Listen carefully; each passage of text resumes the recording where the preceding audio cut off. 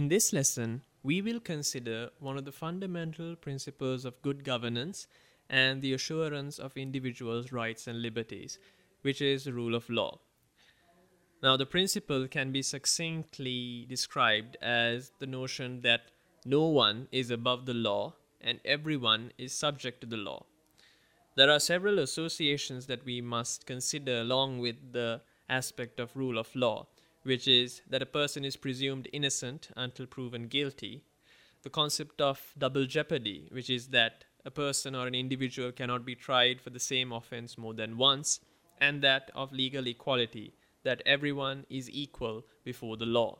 Now, there are several theories of law that has been expounded over many centuries, and before we consider rule of law in the context of constitutional law as a subject within an LLB program, it's important to have an understanding of the context and the surrounding aspect and a bit of history of the theories of law that has been expounded. Firstly, you have what is called natural law, which can either be theological or secular. Theological law is the notion that all law is based on God. Secular, conversely, is that it's based on inherent good, or morality for that matter. Conversely, you have positivism, which is the fact that law is what is passed by parliament or some authority, an authoritative body passing law. There have been many different legal luminaries, academics and jurists that have propounded several theories in the notion of law as well as the rule of law. One of the most eminent professors, Professor Joseph Raz, has noted that rule of law can exist without a legal system pursuing moral good. So the rule of law itself need not necessarily be that of moral justifications being propounded. Rather, it is merely, much like positivism that we considered earlier, that group or set of laws which has been expounded or which has been stipulated and stated by some greater authority or higher body. But, as Professor Raz notes, it must be clear, it must be publicized, as in everyone must know about it, it must be stable, as in not necessarily unamendable, but distinct and definable, not impossible to adhere to, non-contradictory and accessible, along with independence of the judiciary. Now, we noted earlier in terms of the separation of powers that the contemporary context of separation of powers is that the judiciary must be independent. Similarly, Professor Raz notes in his theory that we must consider the rule of law and the perception of laws themselves, as well as adherence and governance by it, must be in line with the independence of the judiciary, as much as the laws themselves and the adjudication of which must be accessible to the individual, to the citizen.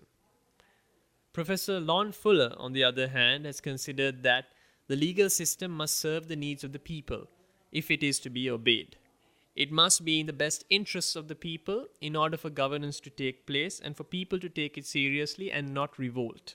One of the prominent jurists and academics, A.V. Dicey, has noted that the supremacy of regular law as opposed to influence of arbitrary power is a succinct manner of considering what exactly rule of law is, or trying to amalgamate it into one holistic picture. It also equates to the notion of equality of all classes. Law of the Constitution is also the consequence of the rights of individuals as defined and enforced by the courts, according to Dicey. John Roll noted that similar cases must be treated alike, laws must be known, and laws must abide by natural justice. What you would note from A.V. Dicey, from John Roll, Professor Raz, and even Professor Fuller is that the whole notion of the rule of law is to meticulously protect the rights and liberties of the individual as opposed to the state. Also, it notes that whatever laws that have come about and would come about in the future will only be adhered to if it is in the best moral interest and of moral good to the society at large and to the individual, to the citizen himself. Now that we have a foundation on the concept of the rule of law and a summary of it, let's move on to have a brief outline of certain other aspects of the rule of law. There are several views that have been propounded over the many decades and centuries, but One notable aspect of the rule of law in understanding this principle and concept has been propounded by Hobbes, in which he states that the rule of law deals with the surrendering of rights to procure security, the whole concept of social contract. Hutchinson, on the other hand, notes that it must be a government of laws and not men. The whole premise of the rule of law is that it's not an arbitrary power that has control over an individual or a state, rather a set of rules, a set of laws that has been created by a collective body contemporarily for the benefit of the greater good, for society at large.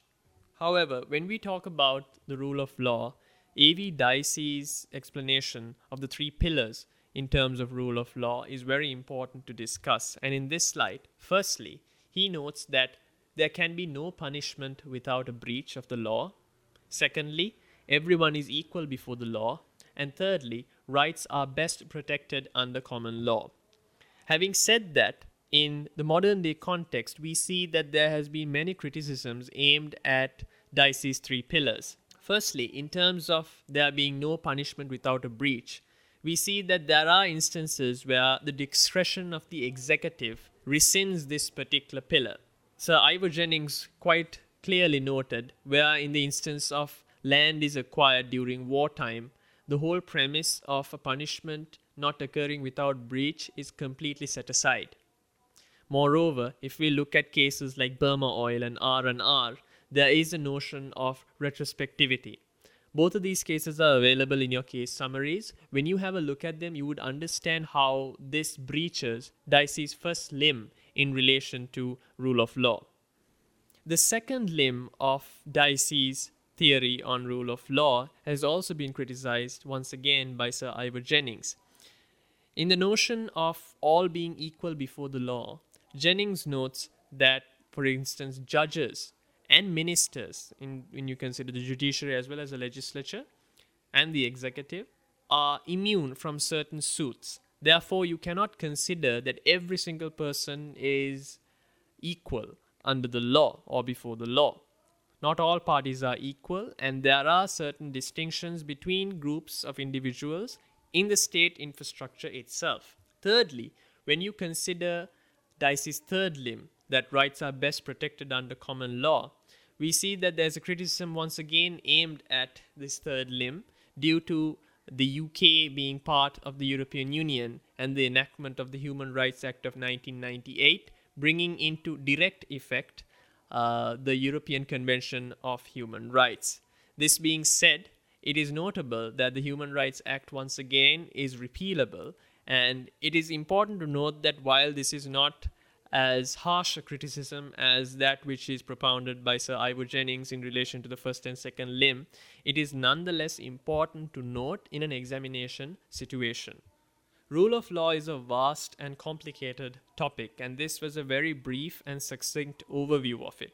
I urge you to go through your primary sources of academic material which is provided by your university, as well as various textbooks. You will find a list of books and sources to actually reference for rule of law, as well as every other topic discussed in this course later on in this particular program. In the next lesson, we will consider parliamentary sovereignty.